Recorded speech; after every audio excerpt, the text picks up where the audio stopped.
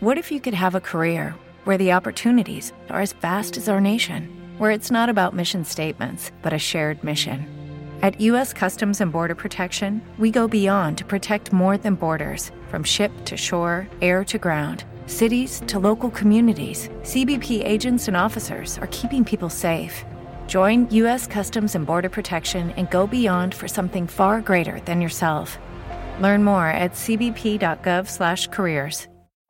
Every day, we rise, challenging ourselves to work for what we believe in. At U.S. Border Patrol, protecting our borders is more than a job. It's a calling. Agents answer the call, working together to keep our country and communities safe. If you're ready for a new mission, join U.S. Border Patrol and go beyond. Learn more at cbp.gov/careers. What you gonna do, brother, when Jeff Townsend Media runs wild on you?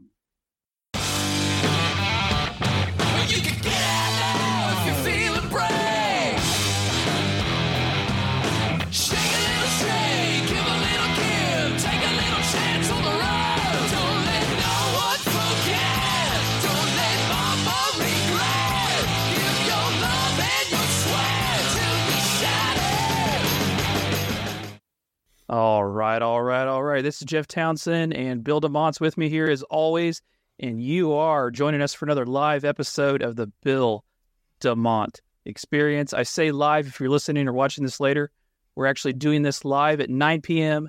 Eastern Time every Thursday across social media platforms. So if you want to be a part of the live interaction, make sure you join us live, Bill. It's fun.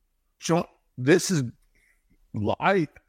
All those years of live television and things like that, I prefer this so much more better than. Yeah, you're used to it, man. You've been out of the live game for a while, and now you're getting back in it. You feel good about it? Well, I feel good about it because we're in control of it. That's true. I feel really good about it. We're 100% in control of it. Yeah. Unlike other situations you've been in, this particular one, we are 100% in control of. So, man, hopefully you had a good week. How's the foundation doing? I mean, we start every episode off with that because it's important.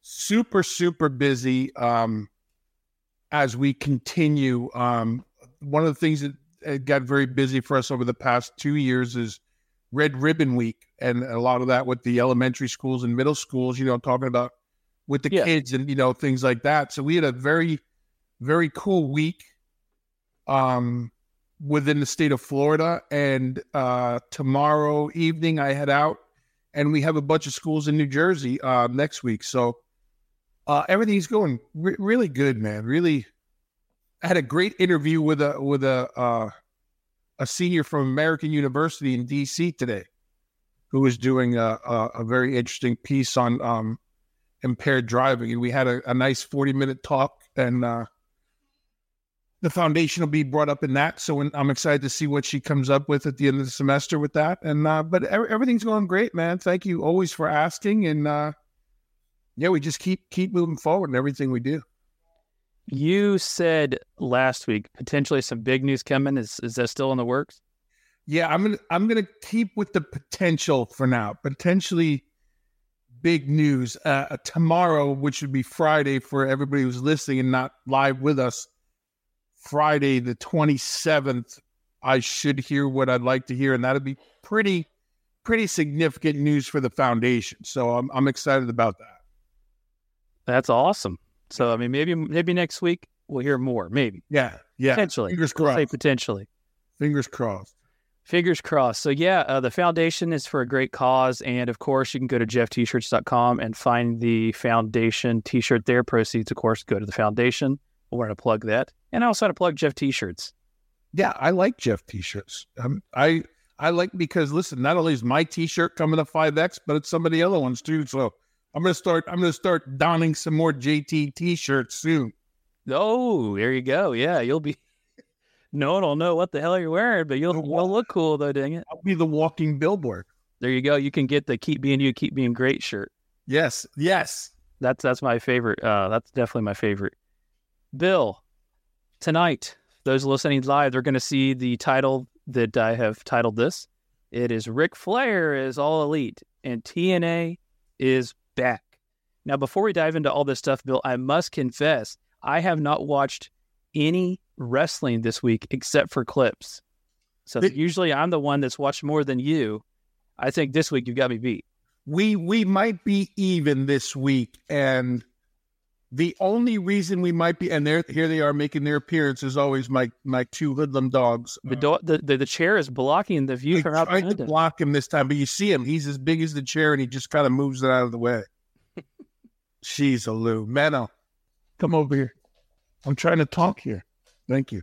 Yeah, so I think I'm with you. A lot of it had to do with, we're huge baseball fans in this house, so a lot of watching the championship series that were going on, and of course my junior version of me played his last 2 varsity games for the fall season. So we've been baseball heavy this week. But I'm like you, I've caught a lot of the clips. I've watched a lot of the highlights from everything. So I think we'll be on the same page. I think we're good. All right. Hey, I'll take it, man. So with that being said, let's kick it off with the major news that coming out. First of all, I have not watched it yet, and I'm going to. There's a lot of people saying that this was their favorite episode of Dynamite ever, AEW Dynamite last night. I've heard different opinions from it, and I think a lot of it had to do with Ric Flair coming out.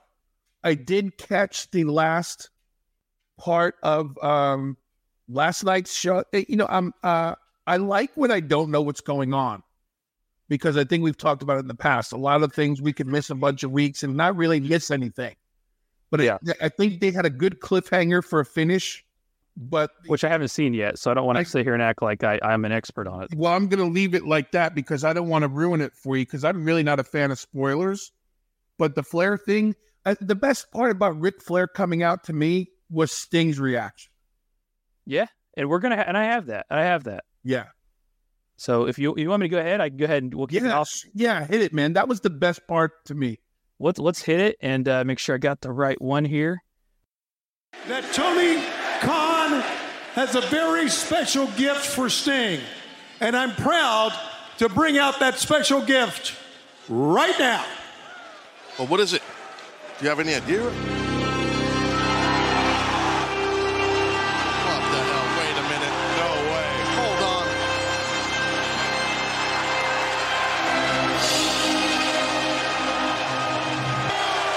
Nature Boy!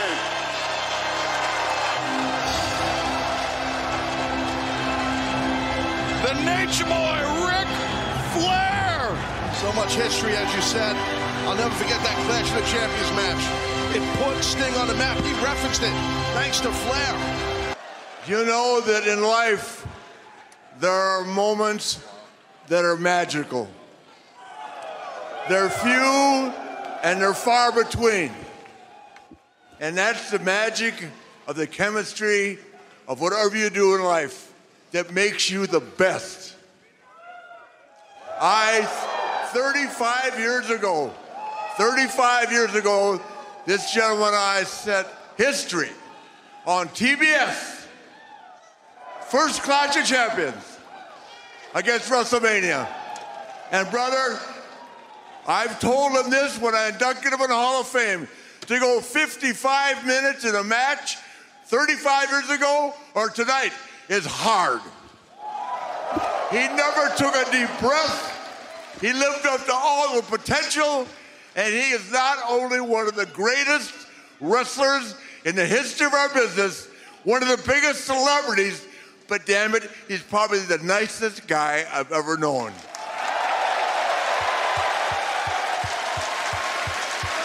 So when I got an invitation, and I'm saying this from the bottom of my heart, when I got an invitation from Tony, Mr. Khan, to come and be part of this, man, I want to be all the way till, is it March, I guess? Damn it, that time flies, brother. If you'll have me, man, I want to ride the wagon with you, man. Talk about putting somebody on the spot, right? So let's start off with the obvious question. What does that mean? I think, so if you go by everything that's gone, because, this blew up every social media platform on the planet. And I think, this leads to a lot of people guessing. But I'm going to be the Debbie Downer. Here's what I don't want to see. I don't want to see Rick wrestle in AEW. I don't, and I say that with all due respect and sincerity. Are you referencing that because just this video, cuts off, but what happens is one of my favorite heels of all time, Christian Cage. The best. One of the best heels of all time, no doubt. One of my favorites. I'll go on the record and say it every day of the week. Yep. Comes out. He kind of throws out a challenge for Darby Allin and Sting to gather up a tag team partner. They could use he said a classic another great Christian Cage promo, quite frankly. He kind of mentions, hey, you want to have Ric Flair tag along? That's fine, but his pacemaker might give out. He references something like that. Is that what you're referencing? Is that what you're bringing up here, Bill, that it was kind of partially, maybe potentially teased, but not really full out? Yeah, but I think you were going to get that from whether that was the conversation before the evening or not. You're going to get that from Flair. He's going to give the people, like, the man's a master. Yeah. Of manipulating the crowd and getting the people invested in things. And so I think that the thought of Flair getting in the ring is what's going to draw a different audience for AEW. So I think there's a lot of things that went into this. I personally don't want to see Rick wrestle in AEW. I would love for him to be the corner guy and get the bings in there on certain, heels and things like that along the way. But Sting's screwed. He has to do this on his own. Darby Allin's banged up, can't do anything. He's banged up from that Christian Cage match. Well, he's banged up from the stupid stunts he does when he's not wrestling. Let's face it. The things he does, that's a whole different conversation. Yeah. But I think he's got guy with one arm. He's got Flair.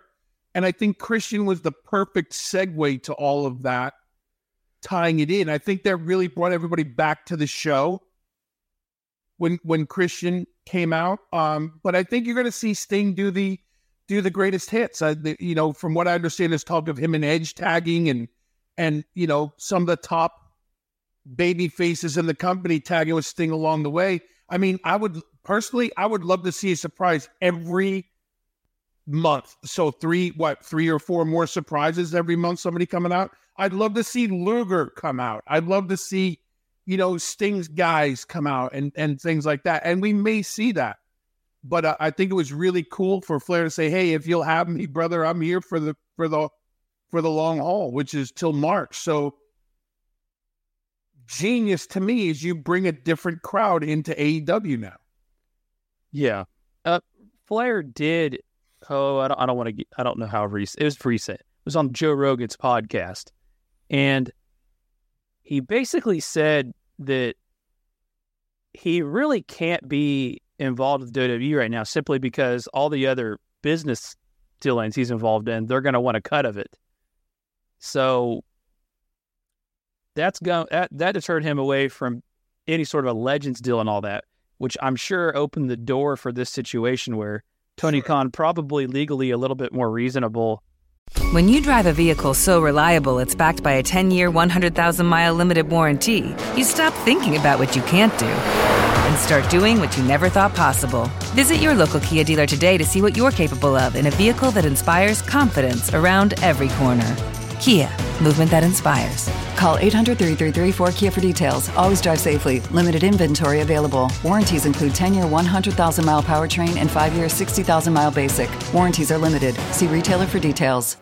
An allowance on that, so which I think probably was able to bring Ric Flair in easier. He's probably more negotiable with the crowd. And the I don't know if it's the correct word or not, but the loyalty to Vince doesn't need to be there because Vince isn't there anymore. You know what I mean? It's not the same company. So I think it's a little easier to sleep on that.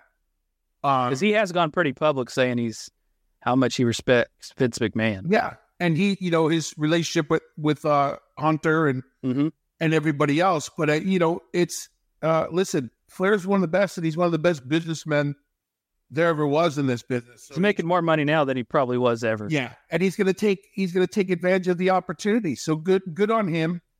Good on.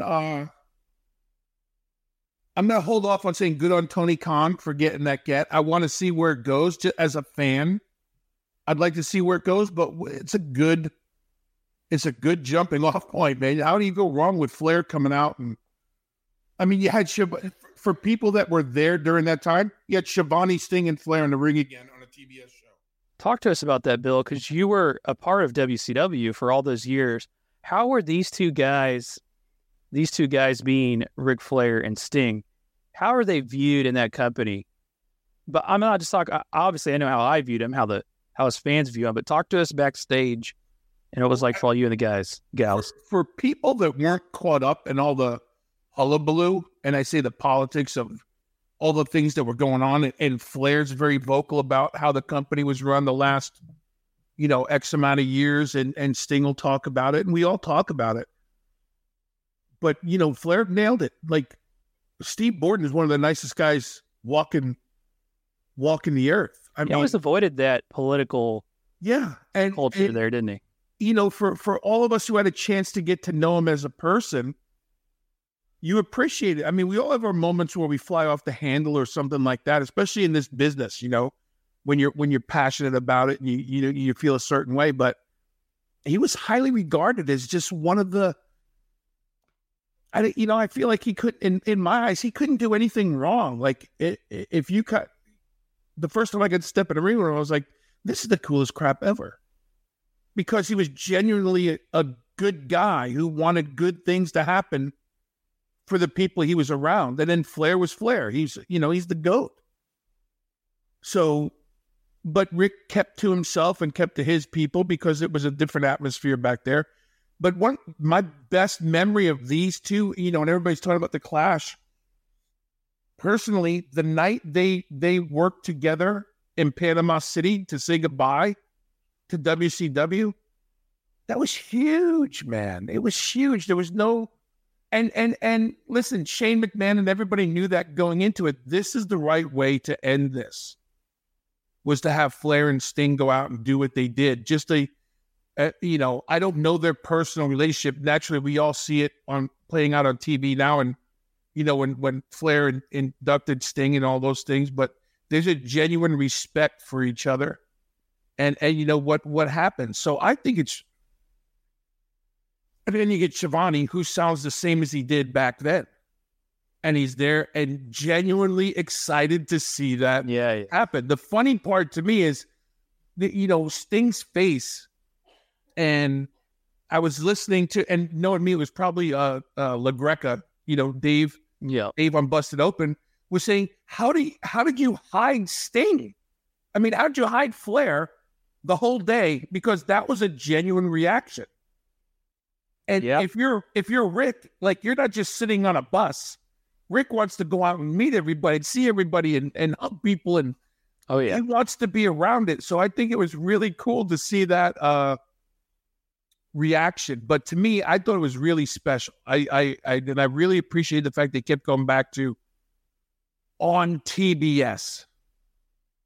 And I think, and to me, that's the thing, in my opinion, that's going to draw it's not going to draw the typical AEW fan in. It's going to draw wrestling fans in.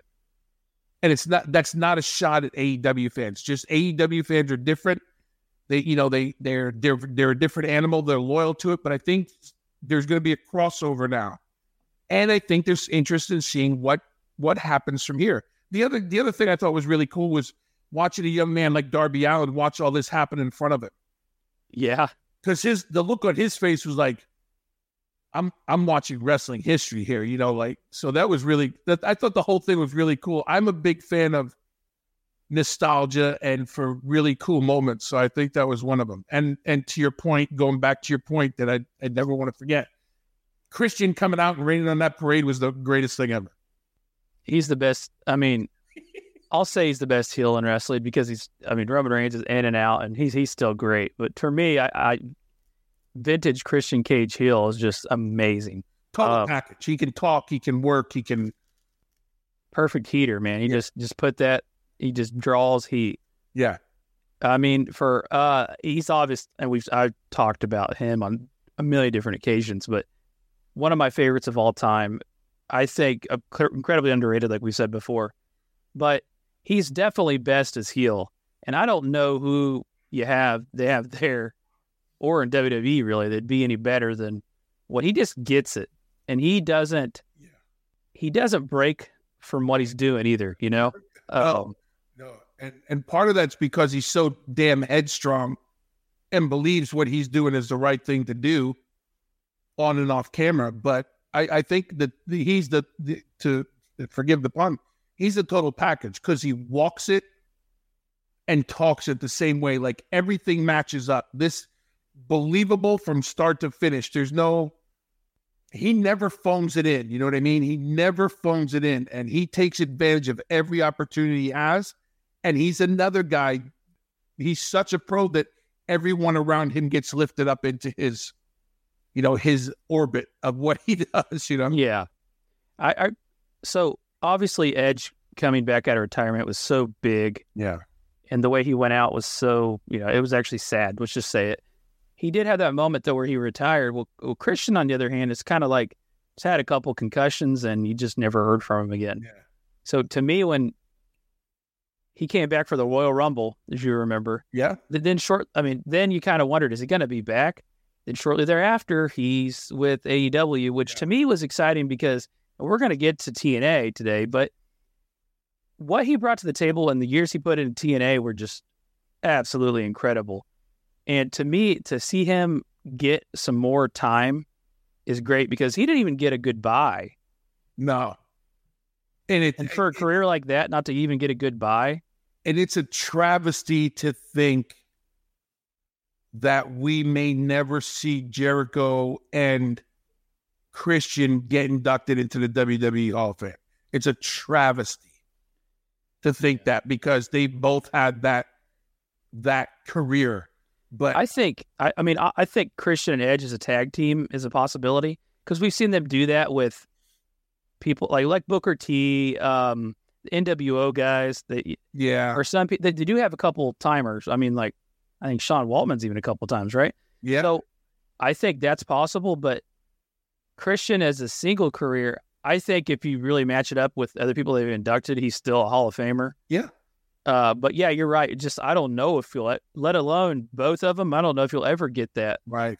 Right. And that's a travesty. But then again, he seems to be a pretty credible business guy and doesn't burn any bridges. And in fact, you always hear the story back when he was he came back to WWE from TNA, and Dixie Carter, they wanted to induct Ric Flair in the Hall of Fame in WWE. So they arranged an agreement with Dixie Carter where she could pick who she wanted to come back to the show in exchange for who could be on the show from WWE in exchange for them being able to use Ric Flair. Right. And I don't know if she could pick top level people like Undertaker or Cena, but she chose Christian. I mean, that just shows you that he seems to do the right things and not burn bridges along the way. Yeah, he's a stand-up cat. And I'm pretty sure we're going to talk about it. If not tonight, we will talk about it as we go forward with TNA. But I believe some of Christian's best work was done in TNA. Oh yeah, and we can talk about that as we go forward because the same thing's been said about Kurt Angle and a couple other superstars. That their best work was done there. So, but Christian is one of those guys, and I think how funny is it that we had Sting and Ric Flair in the ring. And no disrespect to anybody, but we have more to talk about with Christian. And so I go back. So I want to segue back to Adam Copeland. It was a big deal that he was there, but now everything else that's going on, that's kind of the I don't want to say the thrill is gone, but it's kind of just another acquisition. You know what I mean? It's another top superstar, legendary guy who's with AEW now, because it feels like they're trying to, sorry to cut you off. It feels like they're trying to figure out how to handle him cautiously. Yeah. And that was never the case with Christian on TNA or when he debuts, they just let him loose. it doesn't seem to be like we got to really overthink about how we're going to book this guy. In fact, you just kind of let him do his thing, and I think that's why he's able to. I mean, if he's sliding under the radar and if people aren't realizing how great he is, that's kind of silly. But I think that's what kind of allows him to do what he does. Yeah, but it's that thing of you bring in this legendary talent, and within a month or so, he's just another member, on the roster. And it's unfortunate how these things play out, right? But Sting's retire. So that takes, that comes to the front burner. Flair's there, comes to the front burner. Christian, who's what we're talking about most here. But you see these guys and girls that come in, and don't get me wrong, we see the same thing in WWE. There's this big push for this talent. And then when they get there, there's so much other business to do. But that was my fear, if you remember when we talked about Edge leaving, was how long does he stay smoking hot? And will that fan base keep him hot? Christian's going to be there, and he's going to be consistent. He's going to... But I think he's one of those guys you have to have out there all the time to appreciate it. Yeah. Exactly back to my point. It feels like they're trying to handle him with kid gloves, per se. Which, I mean, WWE does the same thing when they bring somebody in. They don't want somebody significant. They don't want to make them look bad, but they don't want them to bury everybody. I mean, like, there is a fine line, but I think that's different for how Christian's handled with Edge. Yeah. Yeah, but that's allowed him to have some good opportunities, especially once they weren't tag teaming. But I'm sure Adam has a good bit of control of what he's doing, and it's well scouted out. So my view is from like a fan standpoint of hot, cold. When am I supposed to get behind it? And here's a bad comparison. I don't mean it this way, but Wardlow, he comes back. He does the same thing he did when he left. Who cares? When am I supposed to believe in this thing? When am I supposed to get behind it? You always go back to Wardlow, Bill. It always goes back to Wardlow. No, I understand too. I definitely see a lot, and I think everybody does. But then again, it seems like there's almost like a dilemma on how do we handle this we'll just say superstar, like Adam Copeland. Yeah. But yet still... Hello, it is Ryan, and we could all use an extra bright spot in our day, couldn't we? Just to make up for things like sitting in traffic, doing the dishes, counting your steps, all the mundane stuff. That is why I'm such a big fan of Chumba Casino. Chumba Casino has all your favorite social casino-style games that you can play for free anytime, anywhere with daily bonuses. That should brighten your day a little. Actually, a lot. So sign up now at ChumbaCasino.com. That's ChumbaCasino.com. No purchase necessary. VGW Group. Void where prohibited by law. See terms and conditions. 18+. With the Lucky Land Slots, you can get lucky just about anywhere. This is your captain speaking. We've got clear runway and the weather's fine, but we're just going to circle up here a while and get lucky. No, nothing like that. It's just these cash prizes add up quick. So I suggest you sit back, keep your tray table upright, and start getting lucky. Play for free at LuckyLandSlots.com. Are you feeling lucky? No purchase necessary. Void where prohibited by law. 18+ terms and conditions apply. See website for details. Build our own guys appropriately, our original guys, or just trying to build people in general. That might be where AEW has struggled a little bit. Yeah. They do have pillars of people that have been there and been significant. Yeah. But it's the developmental part. So you bring in the CM Punks, which is great. You bring in Adam Copeland, which is great. You bring in the Sting, which is great. But it's also, how do you develop your current guys as well? And that's something they're still navigating through as a young company, it appears. Yeah, and one of their shows should be designed just for that. If you're going to do it like the NXT, right? And you and I talk about the developmental part of it. Yep. They have to make one of their shows, in my opinion, designed just for that. Yeah. And here's the example of why I say that. We saw that the one half of the Australian tag team, the kid who's not hurt, the tall kid, the good athlete, I forget his name, but he confronts Kenny Omega's nemesis. Jeez, I forget everybody's name right. Don Callis. Yeah. So Hobbs steps in his face, and that kid doesn't back down. Well, Hobbs, right before that, put Jericho in the hospital. Why isn't this kid afraid of him? Those are the things I look at as when you're building these characters and these personalities and these superstars, there's nothing consistent. I don't know if there's no, I'd like to think there's more thought put into it, but it just comes off. So who am I supposed to get behind? I know it's not about Hobbs, so everybody in the world should never get face-to-face with Hobbs after that Jericho thing. Right. And to me, that's what would keep Hobbs strong, even when he's not working. So that's where I look at it, like I said, and I always look at it through different classes, because I want to watch the product for what it is, but then I go, wait a minute, there's no consistency. And that's always my fear, whether you're a veteran and legendary coming in, or whether you're new and up and coming in, is just always that stop-start. No, we'll start it again. We'll stop it again. Because to me, that's a telltale sign of things aren't going to go very far for that character, that person. Yeah, I'm sure there's some different, and we don't know how involved all the wrestlers are in AW, right? But you're trying to honor their creative ideas. Yeah. But yet, you still have to get back to the basics. So I think AEW's obviously, they're doing fine, honestly. But yeah, so summarizing this topic here, we said it last week. I'm glad that Sting gets these moments. Yes. He's had some unofficial, retirement thing. I mean, he made the comment he wouldn't wrestle again after WCW. Made the comment he was hurt and couldn't wrestle again after Buckle Bomb. But I mean, this is actually a moment for Sting that's well deserved. As one of the best characters ever in professional wrestling. Yeah, and well timed out to say, because we talked about it last week, when he was making that announcement, it was very flat in the crowd. So very well thought out, being in Philadelphia, doing all these things, a true wrestling town, Philly, and having the Nature Boy out there and everything. It was a much better response. I think a much more deserving response to everything that was going on.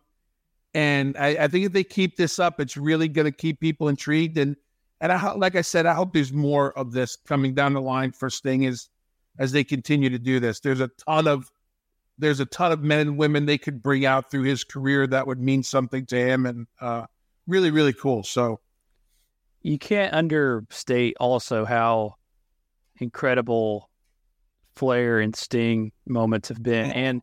And like it's mentioned in the video we just shared, and if you go back and watch the episode Dynamite, Flair an absolutely huge part of development of Sting. Yeah. Well, the story goes that Flair was the one lobbying for Sting to become the NWA champion. Other people believed in other people, they didn't believe in Sting, but Flair stayed with him and believed in him. And let's not forget the things Flair's going, hey, our first time out of the gate together, we went 55 minutes. I don't care that he wasn't breathing heavy. I don't care. 55 minutes, dude.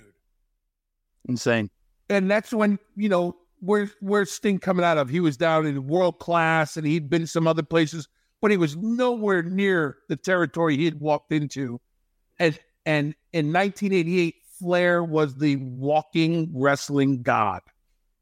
So go 55 minutes with that man, and then wonder if I don't know if you're wondering, did I do a good job? Did I do that? As long as Flair was happy, and something clicked, because here we are 35 years later, and Flair says, yeah, I'll be by his side for the last leg of this thing. Really cool. Yeah, those guys really catered to live audience as far as performance went. Last thing I'll say, if you're talking about the Bloodline a lot, but you should be checking out Christian Cage. Let me end it with that. I can't let that go. He's amazing. So, man, the second topic on the title of this what we've posted out here live. Yeah, for those of you listening live, we appreciate it. It's and if you aren't, feel free to join us live. It's a fun, interactive experience. Yeah, tell someone to jump in, tweet them, X them. Do you X people now, or do you tweet them? AEW bought a senile Ric Flair. Thank you, Chad, for that. One of the live people listening. Definitely joke. And I think the thing, Flair never wants to get out of that spotlight, man. He lives for that. So I know there was a bunch of old guys like me that have been around, and were taking personal bets with themselves, that Flair wouldn't have got to the ring without crying, because Ric's a very emotional guy. Oh, yeah. And that's just where his heart is. This is his life. This is what he does. This is the people being in front of the camera, doing all these things. So, and that's the thing I say in a very lovingly way. It's like he made it all the way to the ring without breaking down and crying. But it's really cool. And Chad, no matter what version of Flair we get, as long as we get to see him come down some aisle, some ramp on some TV, I think people should really acknowledge it and take advantage of it. And the beauty of YouTube is everyone can go back to that Clash in '88 and watch that match and get it. And I think that's what will happen with this AEW fan base. They're going to start looking at some of these men and women they have now and going, son of a gun, there's some stuff here. Yeah. So ultimately may drive more people back to WWE content. Yeah. But okay, so we'll go ahead and move on. TNA, Bound for Glory. Okay, not TNA, Impact. We'll get to TNA. Impact. Bound for Glory took place. I've only watched clips of it. Seemed to be, I don't think there's like bad Impact Wrestling shows. I just think it's about damn near impossible to find sometimes. But I mean, with that being said, it seems like from what I've watched that it was a great event. Obviously, anytime Mickie James is involved, I've watched that match. Just like I said, my favorite female wrestler ever. Just kind of lines up with my youth too, right? I mean, her coming in, and so always seeing her is great. And seems like the pay-per-view went well, man. But they did make a big announcement during the pay-per-view, and I'm going to go ahead and we'll segue into this short clip. I'll show a preview of the clip that TNA released. I mean, they keep saying it. When Impact released, stating they'd be going back to TNA. So we'll show this, then we'll get to the discussion. Okay.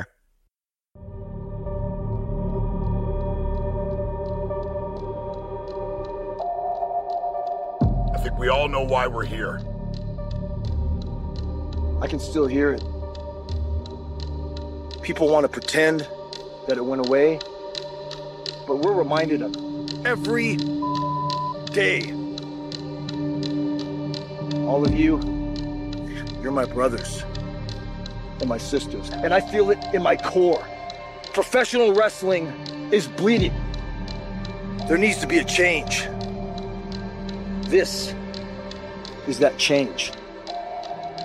And to get there, we have to go back to where it all started. I look around and I know that if we had everything that we wanted, then that means we didn't want or dream big enough. They thought it had been written. They thought that the book was closed. Let's rewrite those pages, replace them with our own words, with our own story. Sleep is the cousin of death, and we've been slept on for the last time. We are the kings and queens of our own stories. In this story, it's time for the next chapter. All I've ever wanted was to be here, a part of this, a part of something bigger than any one person. Now, I can. I guess there's only one thing left to do.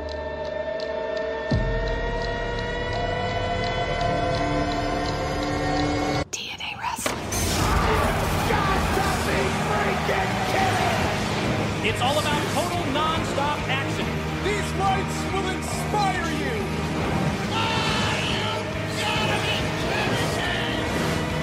It's an evening that revolves around history.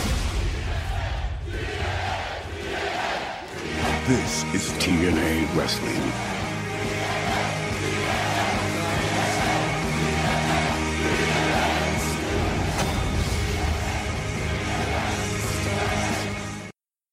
TNA, great video package, by the way. Yeah. They've always had a pretty underrated production value to their show.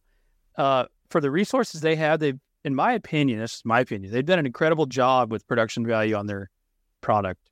This is another example. You said it, and we've talked about this in the past. It's so, and I think that's about to change, but it's so hard to find or get to that you almost have to wait for the YouTube versions to come out and the things that people post, because like, I'll just say, like, it just in the climate, if it's too hard to get to, people just don't go to it. But the talent that's there, the leadership that's there, the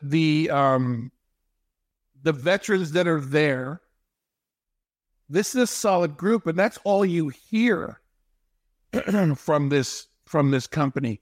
So, naturally there's been a lot of controversy, right, this week. And, the kiss of death, I think Jared said that's the kiss of death, bringing back, that brand's dead in the water, before it starts. And then other people are going, wow, I'm really excited to see what's going to happen. My thing is now I want to see what they're going to do to bring more eyes to the product, because TNA was very easy to get a hold of.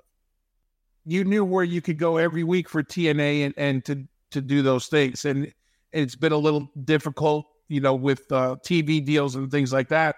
I'm also very interested to see what they bring back from the past of TNA, knowing how... Not the ring, because nobody wants to work in that ring. Well, that's... I think Scott D'Amore came out and said there will be no 6-sided ring, right? It's going to be a professional wrestling ring and things like that. But I'm very interested to see if AEW continues their relationship with TNA like they had an impact, because for a while there we saw crossovers and things like that. So you see the Samoa Joes on that clip they showed and Sting and these things, so I'm excited for them. I don't think it was a bad idea. I think there's more buzz around the old Impact, now TNA again, than there's been in quite a while. And I think it's more mainstream.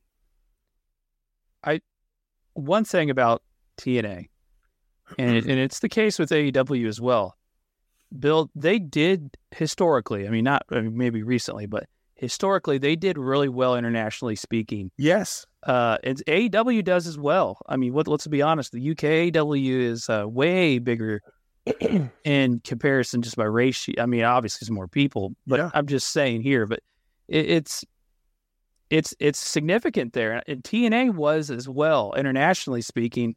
And when you read a lot of things online, it's indicating that they want to get back into tapping into that, for one. And that brand still has a credible image, globally, well, internationally. Obviously, losing Spike was the kiss of death. Yeah. And they booked their way into it. They made some bad business decisions. But, all in all, that company has been significant for professional wrestling.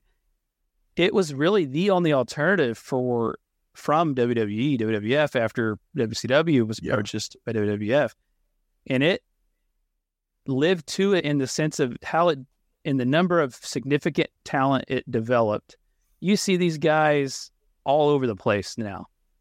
It was big for Kurt Angle, obviously. That's a little bit different. I don't think he had much more time left the way he was going in WWE. Right. It wasn't going to last. So it's a second opportunity for him. It's an opportunity for Sting that there's a good chance he may not have done anything ever again. Right. If he hadn't got involved with that. And you talk about people like Samoa Joe. There's just so many people that use that. Austin Aries, Yep. And I'm fortunate enough to get to know a few of these TNA people. And like Austin Aries is maybe controversial. He's a great dude, but this gave those kind of people a platform, man. The people that were coming out of things like Ring of Honor, that maybe even AJ Styles, man, he had a WWF tryout match. Yep. Passed on him. Yep. Passed on him, which, okay. But these guys are able to go there and become a part of something significant. And throughout the years, it really felt like they had this us against the world mentality as far as what they were accomplishing with what resources they had. I think it was a significant part, and it gave it got a little over the top when you brought in Hogan and Bischoff, but it was still TV that I watched. But it's been a breeding ground of some guys that when there just wasn't any room in WWE, just to be completely honest, it did allow these people that were more than deserving an opportunity to have a career and make some money.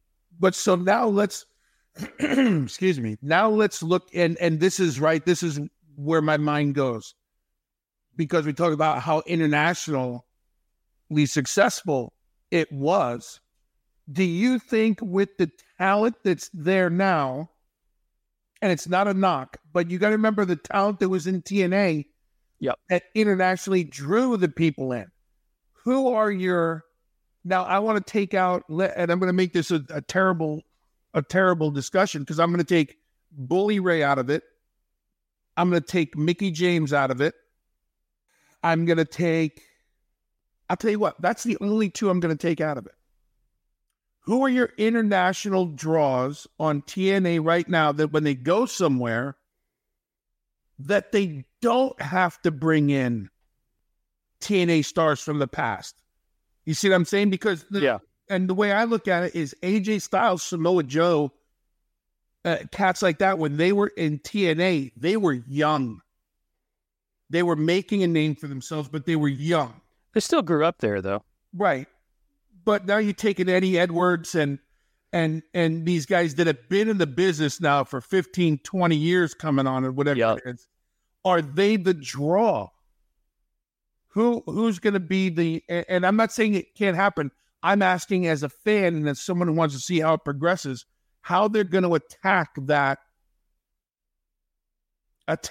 thing. Is Trinity the one that's going to draw them in? Is Eric Young, who's a veteran of this game, going to draw them in? And so that's what I'm very curious to see how it's going to happen.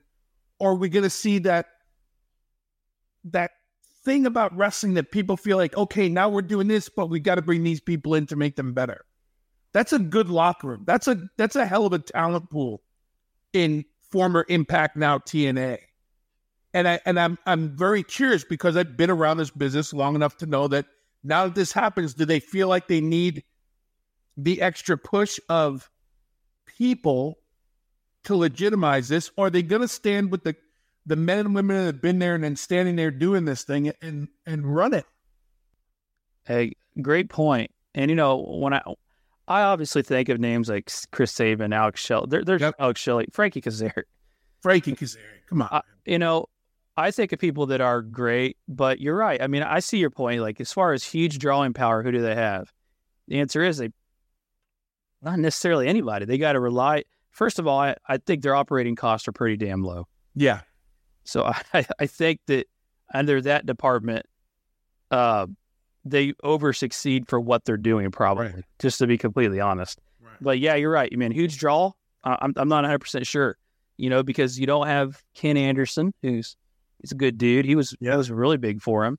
Bully Ray, AJ Styles isn't coming back. Then they did a really good job of doing kind of what AEW is doing. They had like Rhino. They had Scott Steiner. Who else they have?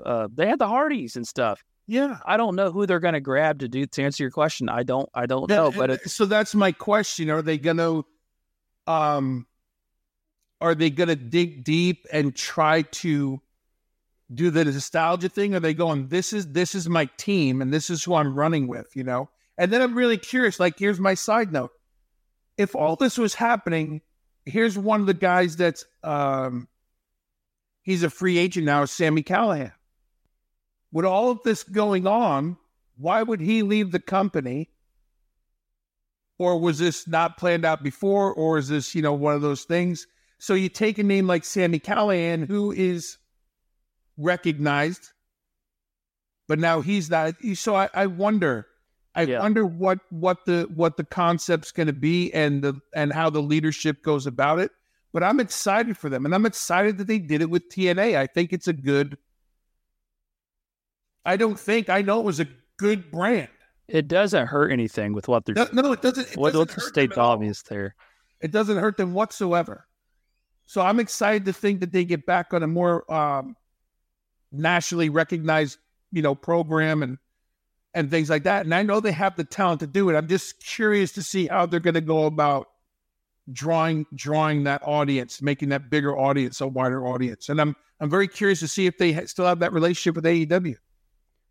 That's a great point. But let's go back to the big picture here. They eventually had to secure a better television deal. Yeah.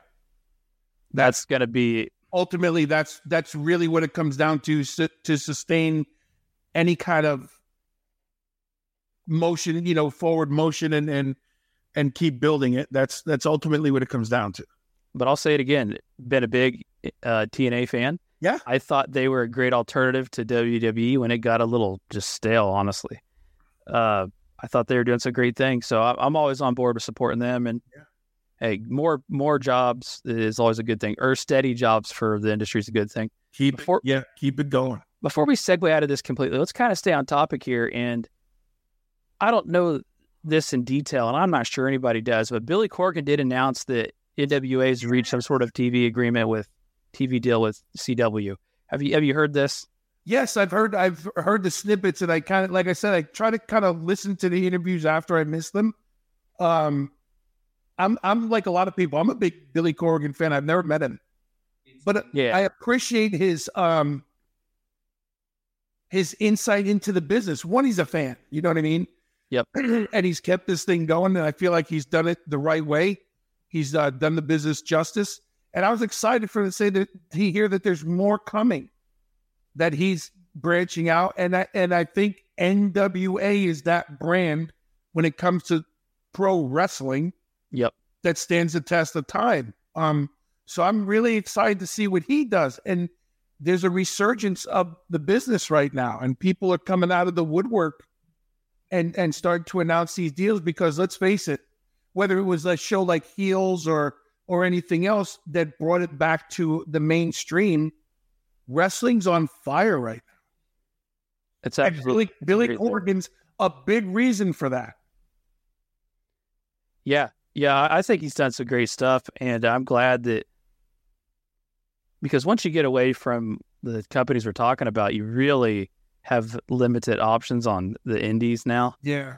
And what he's been able to do is recapture that. And I know that's a goal of what he's going to continue to try to recapture territories. He said that. But I think ultimately, and if you can get a live aspect involved with this, and we've said this week after week, there's still a lot of value in live entertainment. Yes. And I think that's why you're seeing some of these TV deals that we're seeing, because there's a value in live entertainment. Now, will TNA or NWA, will they be live? I don't know.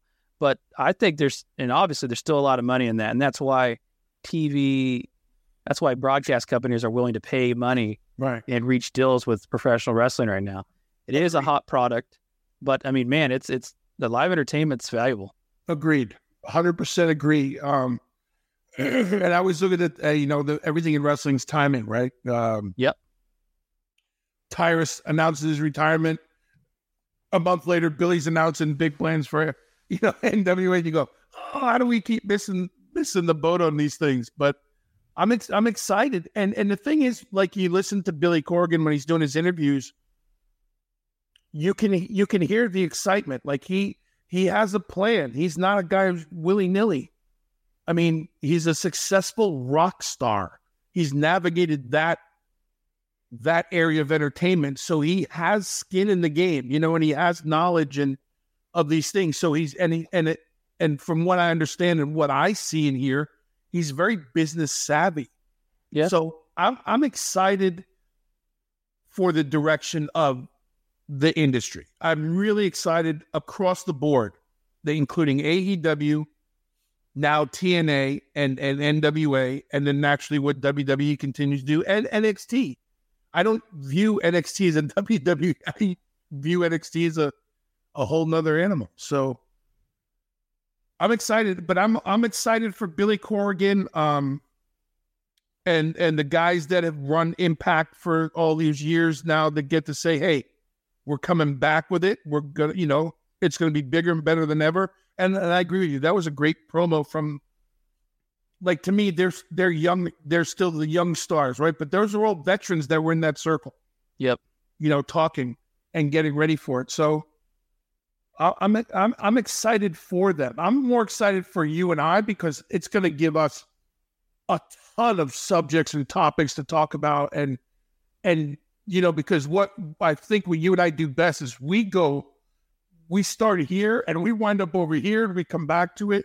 But I love it because they're all taking us on a ride. Okay, round two. Name something that's not boring. A laundry? Ooh, a book club. Computer solitaire, huh? Ah, sorry, we were looking for Chumba Casino. That's right. ChumbaCasino.com has over 100 casino-style games. Join today and play for free for your chance to redeem some serious prizes. ChumbaCasino.com. No purchase necessary. Void where prohibited by law. 18 plus terms and conditions apply. See website for details. Judy was boring. Hello. Then Judy discovered ChumbaCasino.com. It's my little escape. Now Judy's the life of the party. Oh, baby, mama's bringing home the bacon. Whoa, take it easy, Judy. The Chumba life is for everybody. So go to ChumbaCasino.com and play over 100 casino-style games. Join today and play for free for your chance to redeem some serious prizes. ChumbaCasino.com. No purchase necessary. Void where prohibited by law. 18 plus terms and conditions apply. See website for details. Yeah. I mean, we're talking about it. So that's the first step to do it. Something you do wonder how much more can come out of it. Like how much professional wrestling can be on television. Yeah. But I mean, they're just financially, all these companies are at completely different spots. So these television deals are significant for all of them, but they're just significant on different levels, but nevertheless significant. I mean, I think.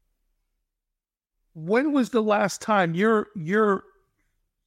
I say this, you're more of a wrestling historian than I am.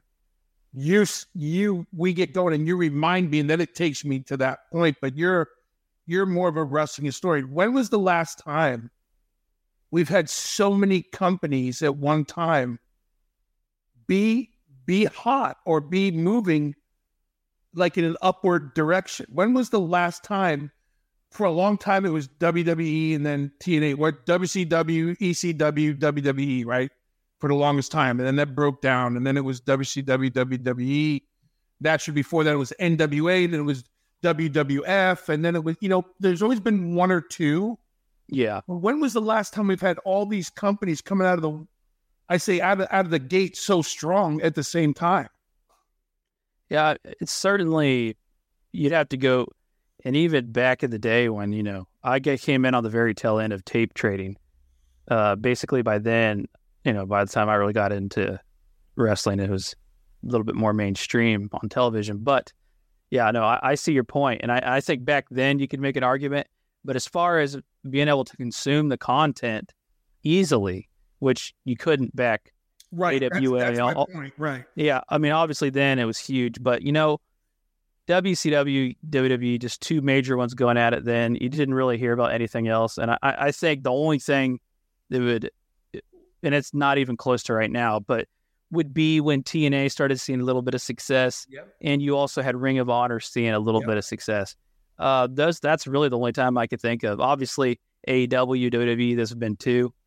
But yeah, man, I'm with you. I think 17 years ago, 18 years ago, you had a couple more options. But it was different then. It was like you had the powerhouse, then you had these smaller must-see ones that you knew weren't going to completely take off. But now it seems like you have it where there's a potential to grow, significant growth than more than two of them. Yeah. If done right. And, if push comes to shove, you say there's still only one powerhouse. But we're not looking at it that way now. We're looking at it as look at all the, like, you struggle for, now you have to pick a schedule. Now I'm probably going to have to do something I've never done in 35 plus years, is I've never recorded wrestling, so I didn't miss it. We talk about a pay-per-view, we click to this or something, but there's so much content now that listen, I don't have to. If I miss it, I don't say it like just brush it up, but if I miss it, I can catch pieces. But now I find myself in a place where I want to see what everybody's doing all the time. And I'm very interested because now here comes somebody's going here and someone's going here and someone's going to do this and someone's going to do that. And that's the part, like I got goosebumps.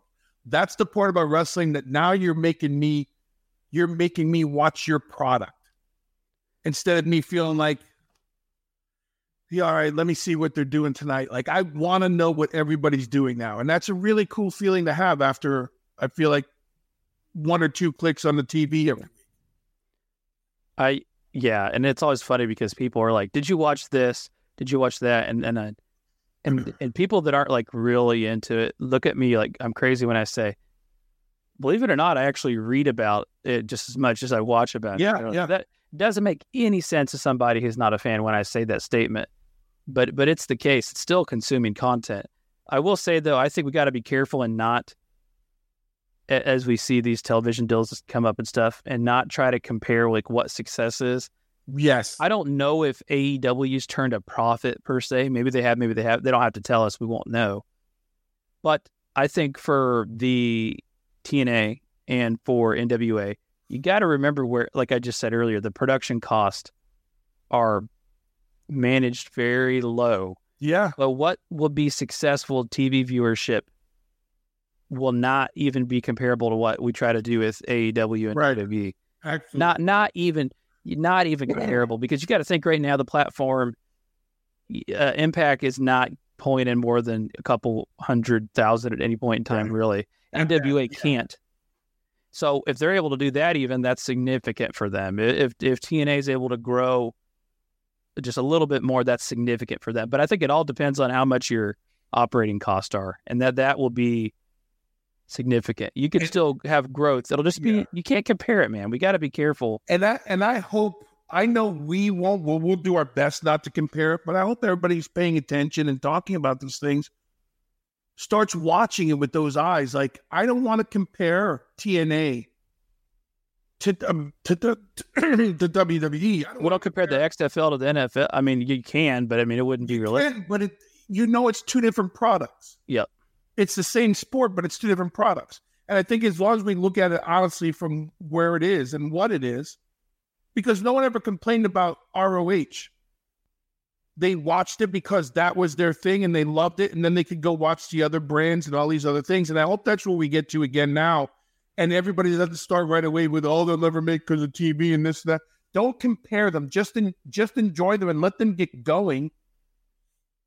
And then see where it takes us. Okay. Yeah, I mean, great discussion. Let's segue into the listener interaction question part of this a little bit here. Okay, so Winter Hell wants to know if you had seen CJ Perry Lana, as formerly known as, commented wanted to be the Paul Heyman of female managers. I think that's a bold statement. Yeah. I think it's a bold statement. Here's the thing about CJ. She's a bold personality. She's one, and I say this with all due respect, she's no dummy.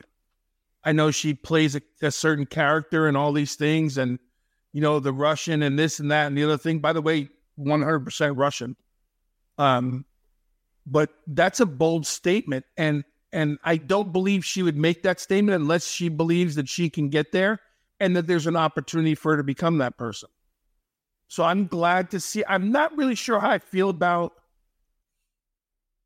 the interaction with her and Miro right now. To me, it's still strange. And if I had the pencil, I wouldn't have given Action Andretti that much time with Miro. It didn't help Miro. And I don't think it helped Action Andretti. And I think it could have been more subject to bringing CJ up to Miro's level. You know what I mean? If that makes sense.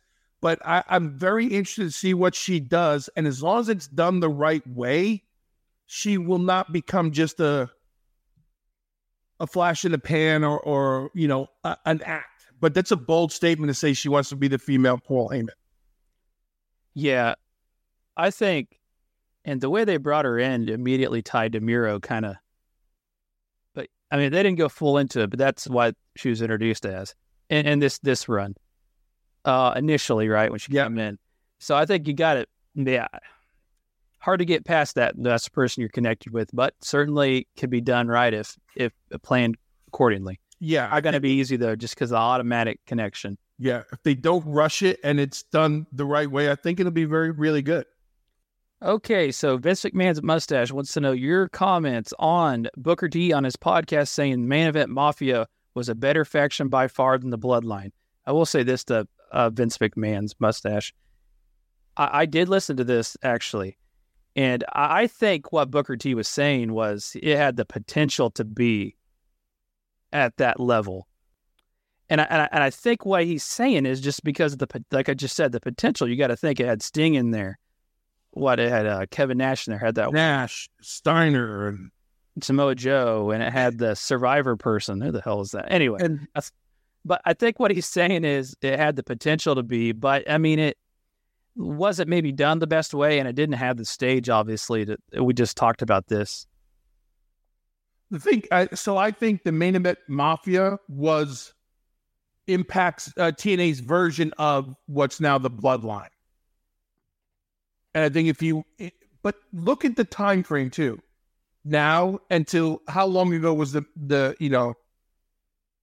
Mafia? 15 years. 2008, yeah. Kurt Angle, obviously, yeah. Yeah, so 15 years ago. So the evolution of the business too. So I agree. I don't think Booker's statement was we're better than. In TNA, they were the Bloodline. All the story was around them, and they were involved in all that stuff. But I don't. Didn't make it 2 years though. What's that? The run didn't go 2 years even though. Right. That's the thing. It didn't hang with it like. So they didn't invest into it. I would say if Booker said we were better than, if his exact words were we were better than,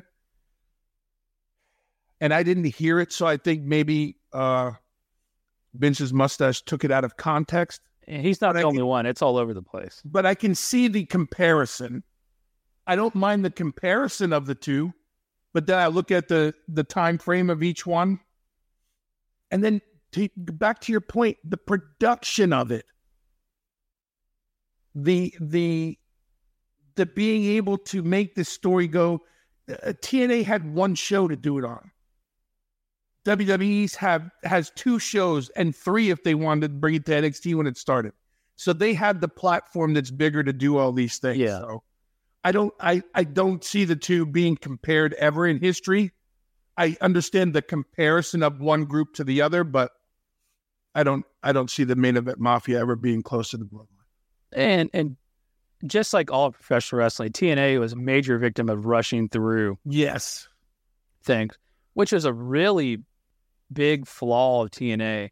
But the things they didn't rush were successful. You got to think about the build of AJ Styles is one where I think of right off the top of my head. This was not he's always been a mainstay player on TNA, but they didn't just, I mean, it was a build over time as his character developed and stuff. It wasn't rushed. Right. And I think they had, who is it? I'm losing the name.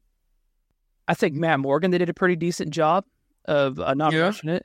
But they had some where they would, what was Crimson? Was that his name? Yeah. And rushed him pretty hard. And boom, boom. Flash in the pan. Yeah, it was flashed in the pan. It's hard for him to maintain that. And I think that they just kind of rush things. Hell, they even try to go up against Monday Night, which is crazy. That's my opinion on that. But yeah, I don't think he was directly comparing it. I was just I took it when I listened to it as the potential piece of it. And he's right.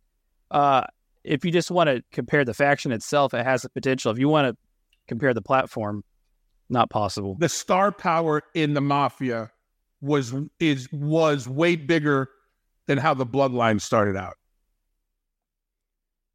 Okay, all elite, the elite cronies. I love this name, by the way. They've popped up out of nowhere on us. They want to know, and I have a video I'm going to relate to this and play it here in a second, but they want to know if Edge, Adam Copeland, has heat in AEW. So, to segue into this, I shared a video. I'm going to share a video with our good friends at the Wrestling Observer. With the Lucky Land Slots, you can get lucky just about anywhere. This is your captain speaking. We've got clear runway and the weather's fine, but we're just going to circle up here a while and get lucky. No, nothing like that. It's just these cash prizes add up quick. So I suggest you sit back, keep your tray table upright, and start getting lucky. Play for free at LuckyLandSlots.com. Are you feeling lucky? No purchase necessary. Void where prohibited by law. 18+ terms and conditions apply. See website for details. Lucky Land Casino, asking people, what's the weirdest place you've gotten lucky? Lucky? In line at the deli, I guess? Aha, in my dentist's office. More than once, actually. Do I have to say? Yes, you do. In the car before my kids' PTA meeting. Really? Yes. Excuse me, what's the weirdest place you've gotten lucky? I never win and tell. Well, there you have it. You can get lucky anywhere, playing at LuckyLandSlots.com. Play for free right now. Are you feeling lucky? No purchase necessary. Void where prohibited by law. 18+. Terms and conditions apply. See website for details. Okay. Actually, by not good friends, they have me blocked, but I still subscribe to their stuff. So Brian Alvarez did discuss this. We'll go ahead and play this. All right. Ricky says, "Don't look at me like that with those bug eyes, sir." Adam says, "It's your stupid silk slacks, dumbass." And I was like, what? And then Ricky says, "Sadly, you didn't take style from the other place." And then Adam says, "And you took it from The Rock. Good job." And there's like this weird, awkward pause. It was very awkward. And then Adam says, "Can't help that you're a vanilla midget version of that, but shut your mouth and talk to him instead of me, kid. Know your role." I was like, whoa, what's going on here? And then Ricky says, "Wow, that really set me over the edge. I asked around. I didn't hear anything about there being any problem." Okay? Doesn't mean there's not. I agree with him. I don't think there's much there, but I guess we got to have something to talk about in the wrestling journalism. And I think that's just it. It gives people. So then it goes back to my original thing of, are we watching it to appreciate it, or are we watching it to try to read between the lines on everything that happens? Yeah. That's the issue, I think, with AEW, from what I understand, is they get carte blanche to say what they want, and maybe they have bullet points, but there's no red flags for just saying what comes out of your mouth. So I think sometimes you're going to get that war of words, and it gets a little sketchy. But I think people look more into the, ooh, Adam's got heat. Oh, Ricky Starks. They're fighting. And there can't be any kumbaya. It can't be just a promo segment of two guys throwing barbs and let's move on. Everybody's going to make a bigger deal out of it, because let's face it, you're right. It gives us something to talk about. I don't think there's anything that holds water there. So it kind of reminds me of like when you bring in like The Rock and he would talk and he'd have a promo with John Cena. And I don't think there was ever any real heat, but certainly not afraid to let loose. And that's just the entire environment with AEW. They've got a platform where they can do that kind of stuff. And then WWE, it's like you got to really be somebody to get off and start doing. Yeah, but look what has AEW learned in the past 2 years when they let people come out with live mics and say what they want, be it Punk and Adam Page and all these things that go on? Is that really the road you want to keep going down for clickbait and then to have internal, issues? So I would say walk softly with that kind of thing, and maybe not let everybody have free reign to say and do what they want, because whether we're professionals or not, someone's going to throw something out there that hits someone the wrong way, and there's going to be an issue either in front of people or behind the scenes. Yeah, you're right. I think it's obviously been a bad thing, but they're having these instances of probably what's got the most talk about them. In a lot of senses, they've obviously had really good matches. And I think that, heck, they have more 5-star matches in their 4-year existence than WWE's 50. But Dave Meltzer ratings. But I think it's kind of like you had this environment, and I think you have your diehards that will watch it every week no matter what. But I think that other people popping in and out are, because of things like this, a little bit turned off, maybe turned on temporarily. I mean, maybe both. But the other mainstays that are diehards are going to watch it no matter what. Right. But I think they attract a few people by just some of these kind of storylines. But then the thing is, there's no payoff to these so far. There's been no payoff to these storylines. So after a while, do I stop buying into this is a shoot, brother, and there's really heat, and God, it's just another one of these things that they don't follow through on. So I've never been a fan of, there's heat with this guy and heat with this guy. Until you hear it from those people directly, I think everything, wrestling's real and life is at work. So yeah. I wait till I know it before I say it. Okay, Bob Orton's cast. Yes. Bill and Jeff, do you think CM Punk is working the Wrestling Observer over, and he's going to end up being in a Survivor Series? So what they're referring to here is, obviously, the Wrestling Observer has been at their head of their headlines. The top of their headlines has been that it's not going to happen. Right. And what Bob Orton's cast is asking is he working him? I think going back to our initial conversation, how we started this episode, I was going to say that I can't think of another time when every company has top clickbait. Punk is relevant no matter where he is or where he was in Orlando. Hey, he was in Texas. Hey, he was at Impact taping. So yeah. Hey, he was at this. He was at that. So Sting's retiring, and we're still talking about Punk. we're still talking about Punk. All these things. But what people, and I don't know if we've talked about this before, but here, I'll give you a little bit of behind the curtain of what I know. In order to keep the internet people, Uncle Dave and everybody else happy, WWE releases a certain amount of stories that they allow them to tell. This gives them their clickbait and things to talk about. In return, these sites don't talk negatively about things that happen in the company. So there's a tit for tat. We'll give you certain things to talk about and get your headlines and do these things and run your shows. And in return, you don't report about the issues that are backstage or heat or all these things that are going to come out, and let us handle that first, internally. Yeah. So I think, is it possible? Hell yes, it's possible. It's possible. Is it possible for Punk even to show up for one night? Yes, they could strike a deal for one night. And is it possible that Punk's just keeping himself relevant? Yes, it's very possible. Is it possible Punk could be a TNA? Yes, it's possible. But the guy is a genius. Yeah. At keeping himself relevant. You're right. We could see one way or another. He's also headstrong enough that if he didn't want to wrestle again, he wouldn't. But I do think a bit of him, and I certainly hope that he does get another moment to round things off somewhere, sometime down the line. Does it have to be Survivor Series? No. Would it be, you're just talking off the build-up around it and all that, would it be probably a little bit hotter? Yeah. But I think, I hope he does get another run. It doesn't have, it can maybe be a month, one pay-per-view, right. Maybe in one night, like you said. But I hope somewhere down the line, there's a lot of people saying that, hey, he might have to earn that trust again.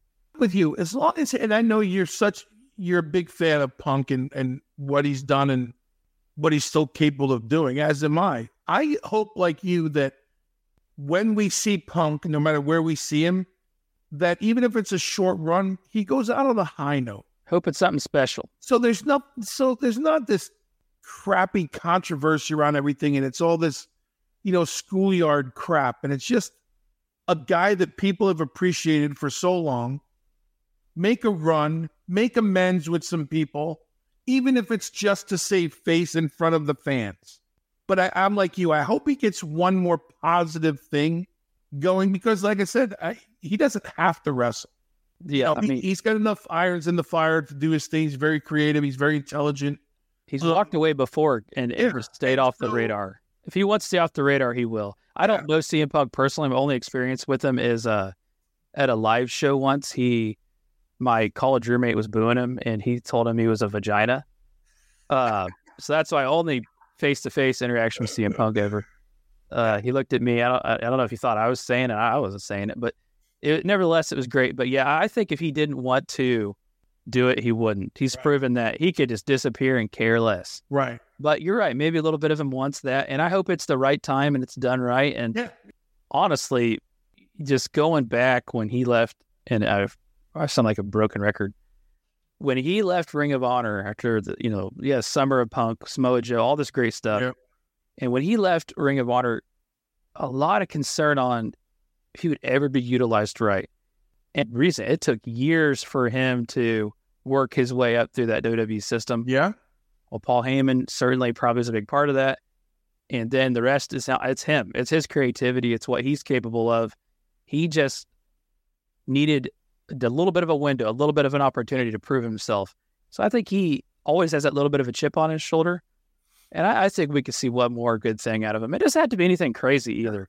Everybody acts like we got to have something super crazy. We don't. I just think the fans deserve to see CM Punk, the character, leave on a high note. Yep. That's what, as much as we as people or performers want to leave on a high note, I think the fans deserve it just for their loyalty to him. I think that would be the best conversation to have about Punk is like, okay, son of a gun, this is the way it should have went. If he's done, he's done, and whatever. But like I said, never say never. And if there's money to be made, companies are gonna make sure they do it the right way. But I'm with you. I hope that if and when he comes back, it's on a high note. It's in the positive. Let's segue towards the end of the episode here and do our On This Week in Pro Wrestling history. So today, we'll see if we get taken off YouTube or not once we do this. I'm curious. But I'm going to share some videos as we do this. I want to start off with Monday. So it's the 23rd, and what we're going to share first here. So WCW presented Halloween Havoc from Detroit, Michigan. And the main event was a career versus career steel cage match for the WCW World Heavyweight Championship. It was between Hulk Hogan and Ric Flair. And Mr. T was obviously involved. And then in vintage when was exact time you started in WCW? I started in WCW in 95. It was after this, as I recall. Yes. I thought it was, But as vintage WCW fashion, there's a million things going on at once. Right. So I will share this moment here and... Frankenstein, he's alive! Seats not one fall, everyone is standing. He's got to have a referee. He's got to have T awake. Jimmy Hart's pulling Sherry down. Here comes Sting. Get up there. Look at the mess. There's the mask man. He came from underneath. He came from underneath the ring. She's on top of the cage. Sherry is handcuffing. What is going on here? They are both attacking Hogan. He ducks. In professional wrestling, he drops the leg. One. He's got two. Oh my God. It's still the WCW World Heavyweight Champion, Hulk Hogan. And Flair's career has come to an end. How underrated. Before we had Jeff Hardy jumping off the cage, damn it, we had Sherry. What a leap of faith there. That was incredible. And then she takes the double clothesline with him. And I couldn't get it all in there, but she took a couple tosses too, one off the top rope. Yeah. I mean, she took several bumps in that. Couldn't fit it all into a minute because that's always the goal. So underrated. Yeah, those posts are awesome. Obviously, Ric Flair didn't stay retired. And one of many times they had retirement matches or lose or leave town. Lucky Land Casino, asking people, what's the weirdest place you've gotten lucky? Lucky? In line at the deli, I guess? Aha, in my dentist's office. More than once, actually. Do I have to say? Yes, you do. In the car before my kids' PTA meeting. Really? Yes. Excuse me, what's the weirdest place you've gotten lucky? I never win and tell. Well, there you have it. You can get lucky anywhere, playing at LuckyLandSlots.com. Play for free right now. Are you feeling lucky? No purchase necessary. Void where prohibited by law. 18+. Terms and conditions apply. See website for details. It was a hokey time in WCW. It was so many, and I always share these, and people always tear it up on social media. The number of things going on: the Man in the Mask, Sting, Jimmy Hart, Sherry, Mr. T. But it was such a that was the soup at that time. Everything was like that in WCW. So when people watch that now, when you post it now, and wrestling fans now are watching, going, What in the blue hell is that? But back then, it was hot as hell. It was unbelievable. But you still, even now when you look at it and go, to your point, there's so much going on. There was so much. It just took away from what was the end game here. So wrestling wasn't quite at that huge peak yet. Right. It came 2 or 3 years later. But yeah, it's just they crammed so much into. And these aren't Ric Flair 55-minute matches either. No. These are 20-minute segments, intros included, topped, with all of this going on. Yep. And there's always so much of that, and it was so, and even with it got huge NWO and all that.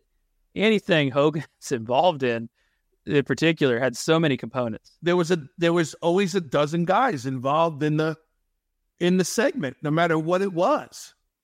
And so people got so upset. Oh, it's freaking 4 segments. It's 40 minutes a thing, but the wrestling was only 3 minutes of a 25-minute segment. But there was always, and it kind of stayed that way for a little bit in WCW, especially when I got there. There was a couple hundred guys behind the curtain because there was always so many people involved in everything that was going on. Everything was a run-in. Everything was, a schmaz. But that was when I saw it when you posted, because I told you I watched them all when you posted it. And it just brings you back to a time looking at it and go, man, looking at it now, that was hokey as hell. It was so much. Sherry Martel was awesome. Yeah. I watched that and I just heard leaping off that cage, man, just fearless, taking the bumps, and always just such a team player. I mean, I've never met her personally, but man. She was super, super special. She was a great lady. I enjoyed my time with her. I learned a lot from her. And she was all about the product, man.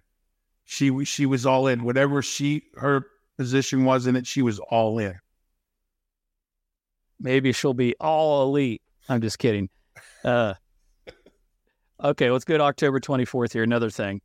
This is one of my favorite matches, actually. 1993, WCW Halloween Havoc took place in New Orleans, Louisiana. The main event saw Vader defeat Cactus Jack in a Texas death match. You remember this? Yes. All right. We'll go into a minute of it here. Remember, pinfalls do not count. A 1, 2, 3 does not count in winning or losing a match. He's fighting it. A fan is handing. Whoa! The WCW World Champion. Bottom rope. He wouldn't let Vader suplex him. Oh!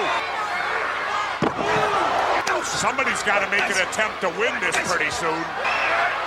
Oh, to the living death. I guess the only positive thing out of it is they were both pretty ugly to begin with. There's the table.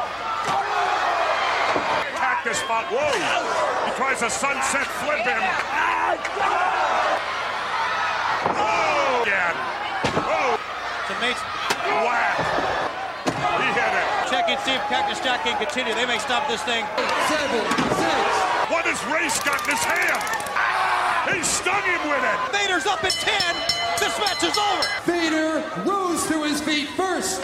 Here is your winner.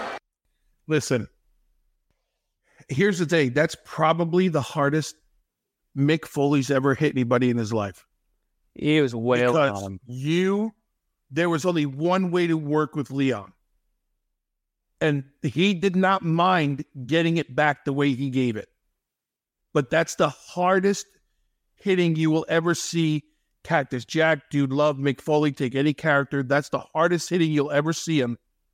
Was literally going, okay, this is a legitimate fight. And you saw that stuff just from the clip we watched. And hit him over the head with a camera. I want everybody to go back and watch the whole match. Oh, yeah. And that would never fly today, that match. Would never fly today. No. As I do this every day, I actually watch the whole match. And I edit it. So I really get an appreciation for it.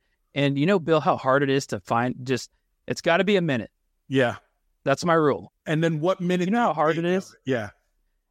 And I got to throw in the commentary too, right? Like Jesse Ventura saying they were both, ugly. I try to throw in a lot of that stuff. It's so hard to capture that. Like, what do I pick from a minute? The essence of it, yeah. It's like an art form, right? Like, I have to take a minute and tell a story with these. And paint the picture of what happened. Absolutely. And it's cool, but just like a minute captured it all. It was not easy to do, but just wailing on each other, man. What a fight. What a fight. But that's the thing that's the thing that Leon did great was fight. I mean, you go back and you'll post it when the time is right, when they knocked his eye out in Japan, right? He had to put his eye back in. But he took it as well as he gave it. but those matches then meant more. Shows you how great Cactus Jack McFoley was. Oh yeah, yeah. How he'd not appreciated during that time. Oh my gosh, he's amazing. Just throw him in there with the champion and a non-title match, by the way. But yeah, it's I remember when Vader challenged Mr. Feeney on Boy Meets World to a Texas death match. So my mind instantly went to that match. Anyway, so let's move on to the 25th. Bill, you were there for this. This is 1998.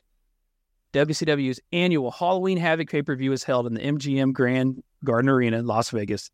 Due to complications with the runtime, actually it was 3.5 hours instead of the 3 they were allowed.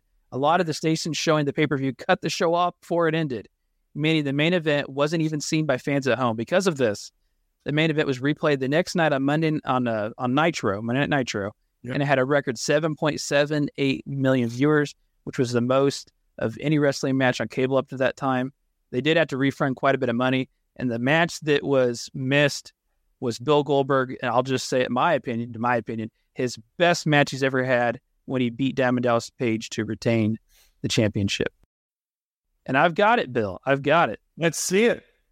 DDP up first. Motions to the crowd for the diamond cutter. Can he get it? You know he's trying to get him up for the jackhammer, but he's got only one arm to do it with. It's amazing. Amazing. He can do it, no arms. No, he couldn't. First time he hasn't been able to that I know of. Gonna try again. Sure he is. Little surge of energy.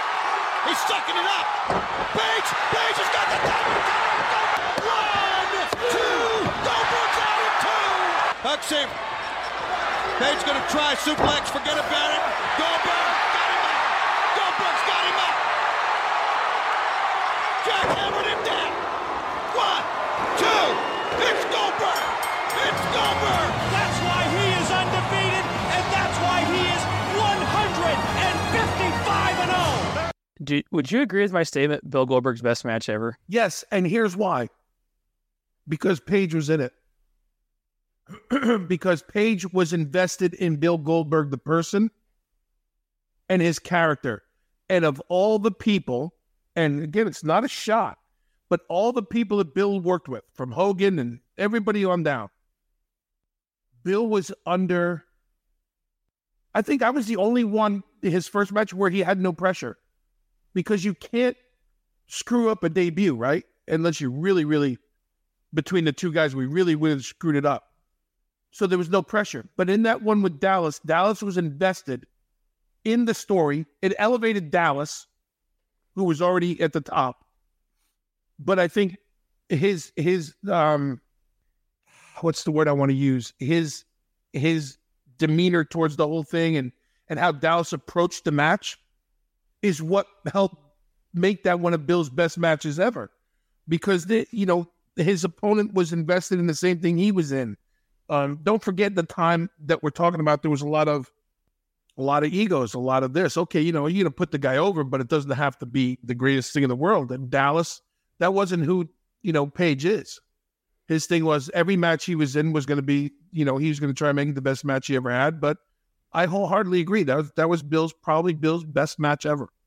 I think they did a great job with the storytelling of the two history of those guys because, of course, DDP instrumental in bringing in Bill Goldberg to wrestling then at WCW. And I think with Bill Goldberg, in my opinion, don't know Bill Goldberg, you do, or you've interacted with him, I haven't. He seemed to, in his matches that weren't as great, he may not have had the best skill in the world, but entertainment aspect through the roof.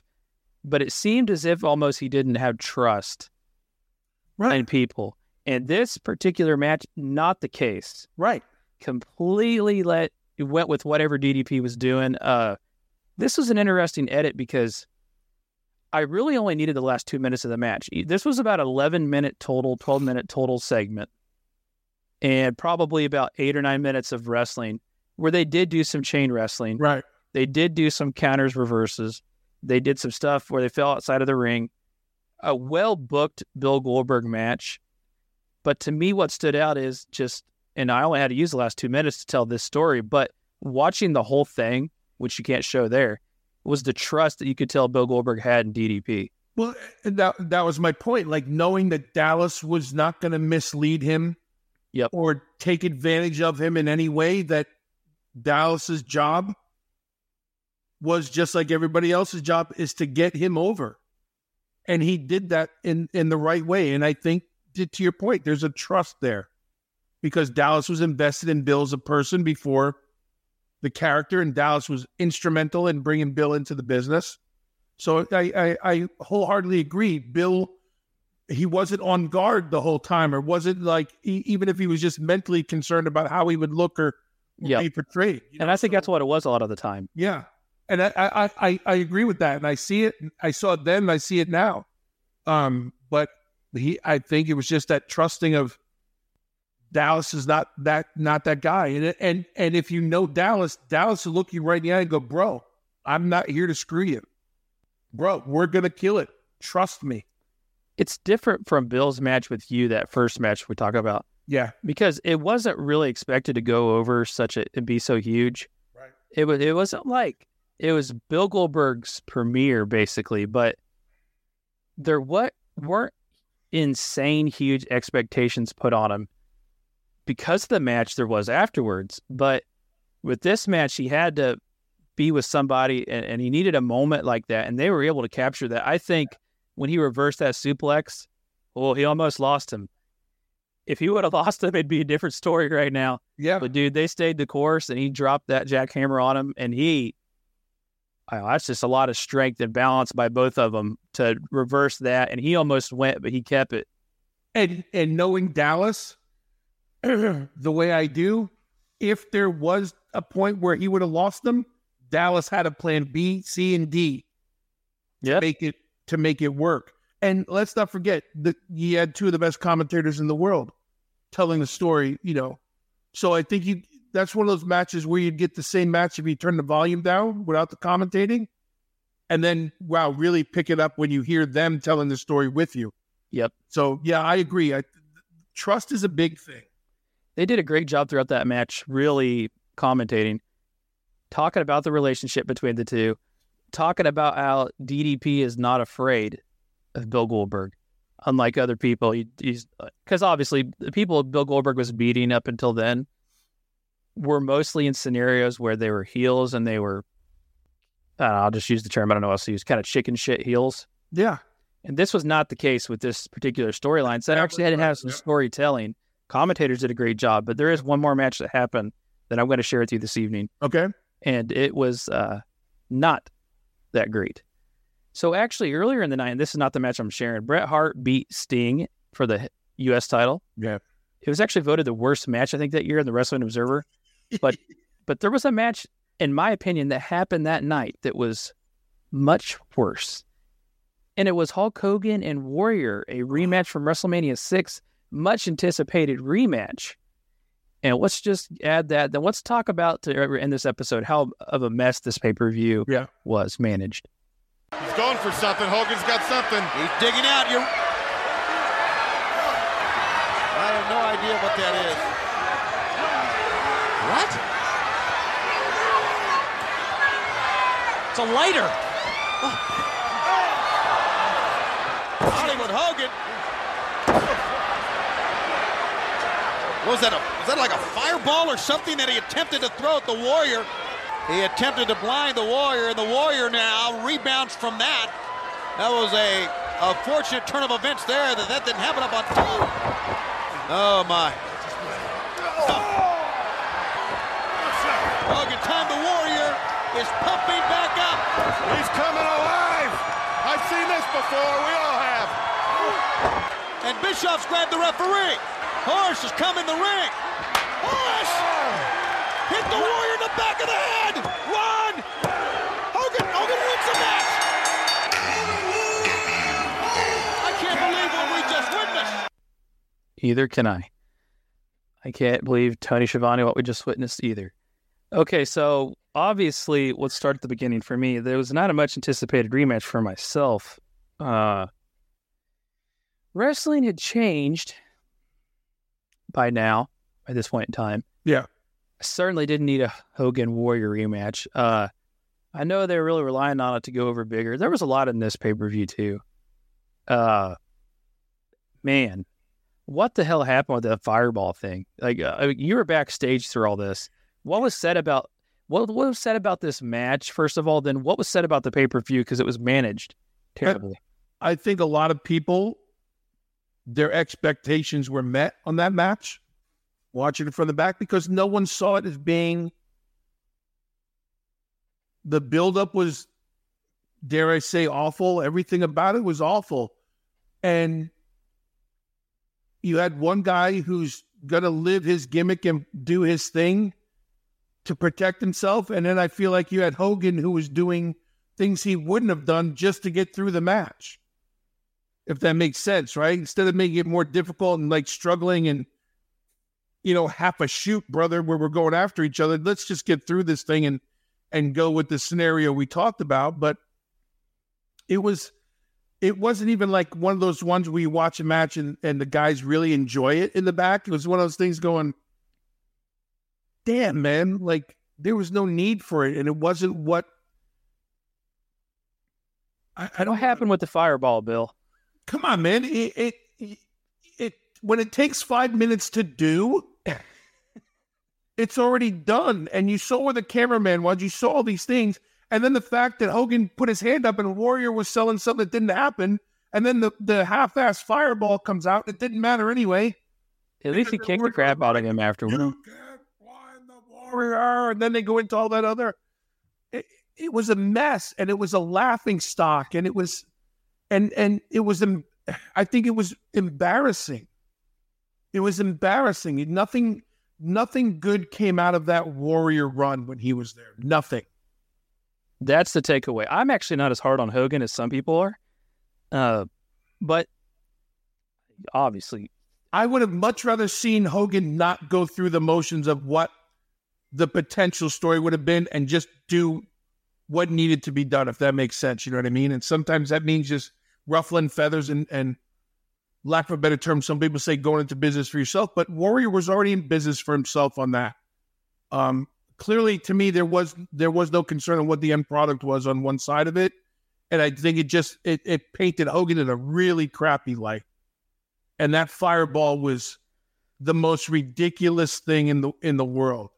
I edited it out. I edited it out, right? It took much longer to light than that. Let me undo the paper. Let me find the lighter. Let me take the baggie out so it's not wet from my sweat and all this other stuff. And there could have been a million other different ways to do something like that. But in the grand scheme of the storyboard, we'll throw fire in his eyes and blind him. But it didn't matter. And the Horse Hogan thing, that thing made no sense. Nah. They tried like heck, and Horace was a good guy, but it just didn't.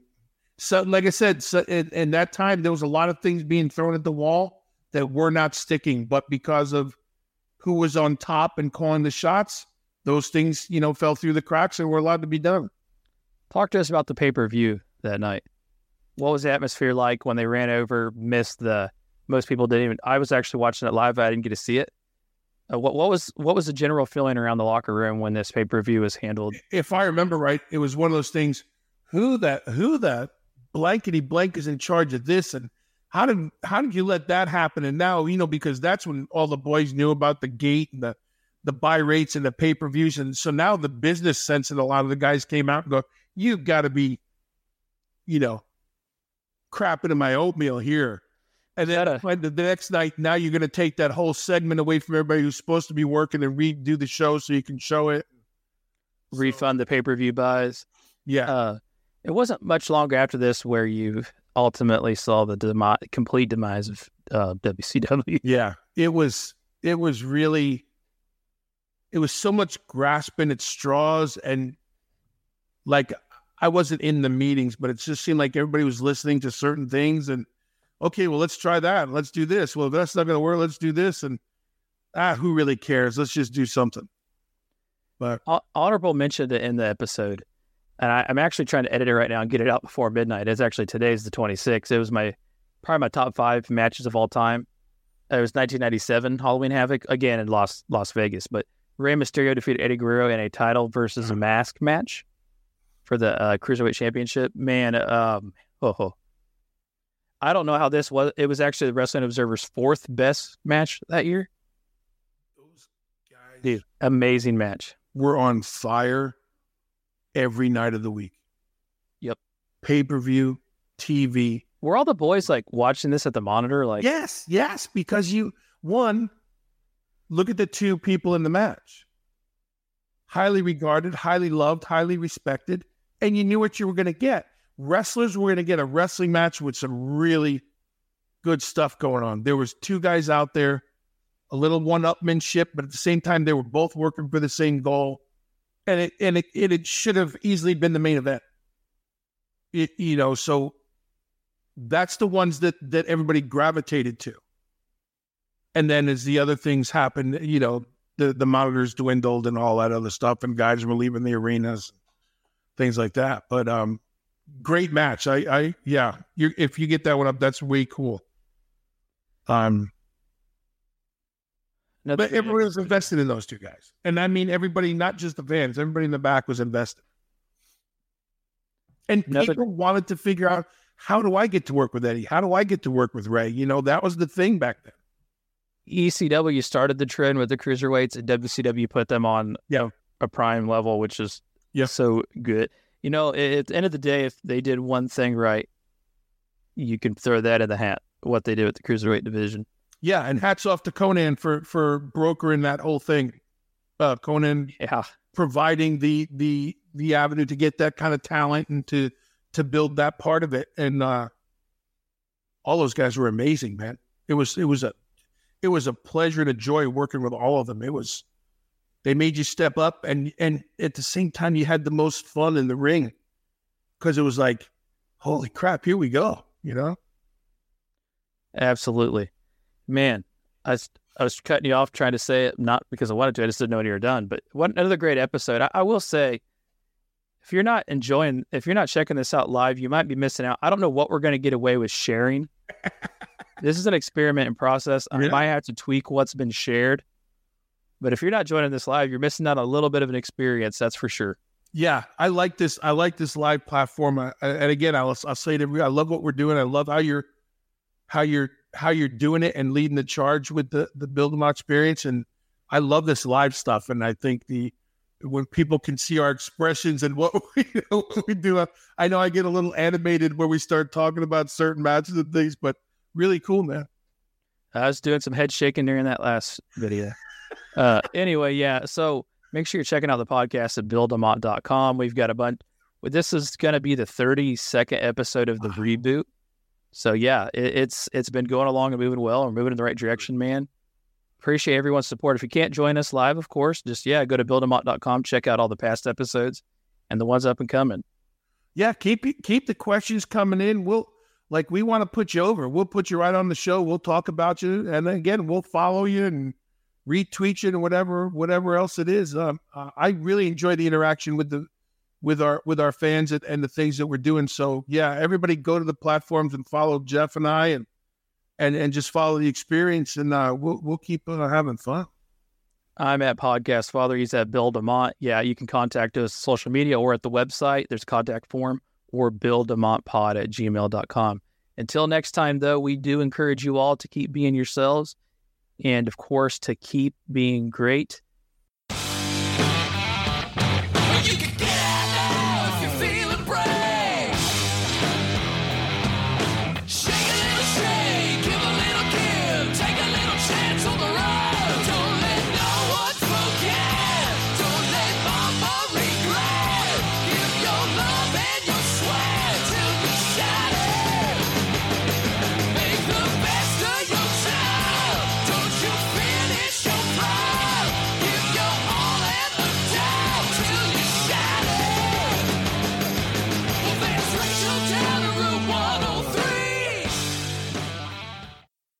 Jeff Townsend Media.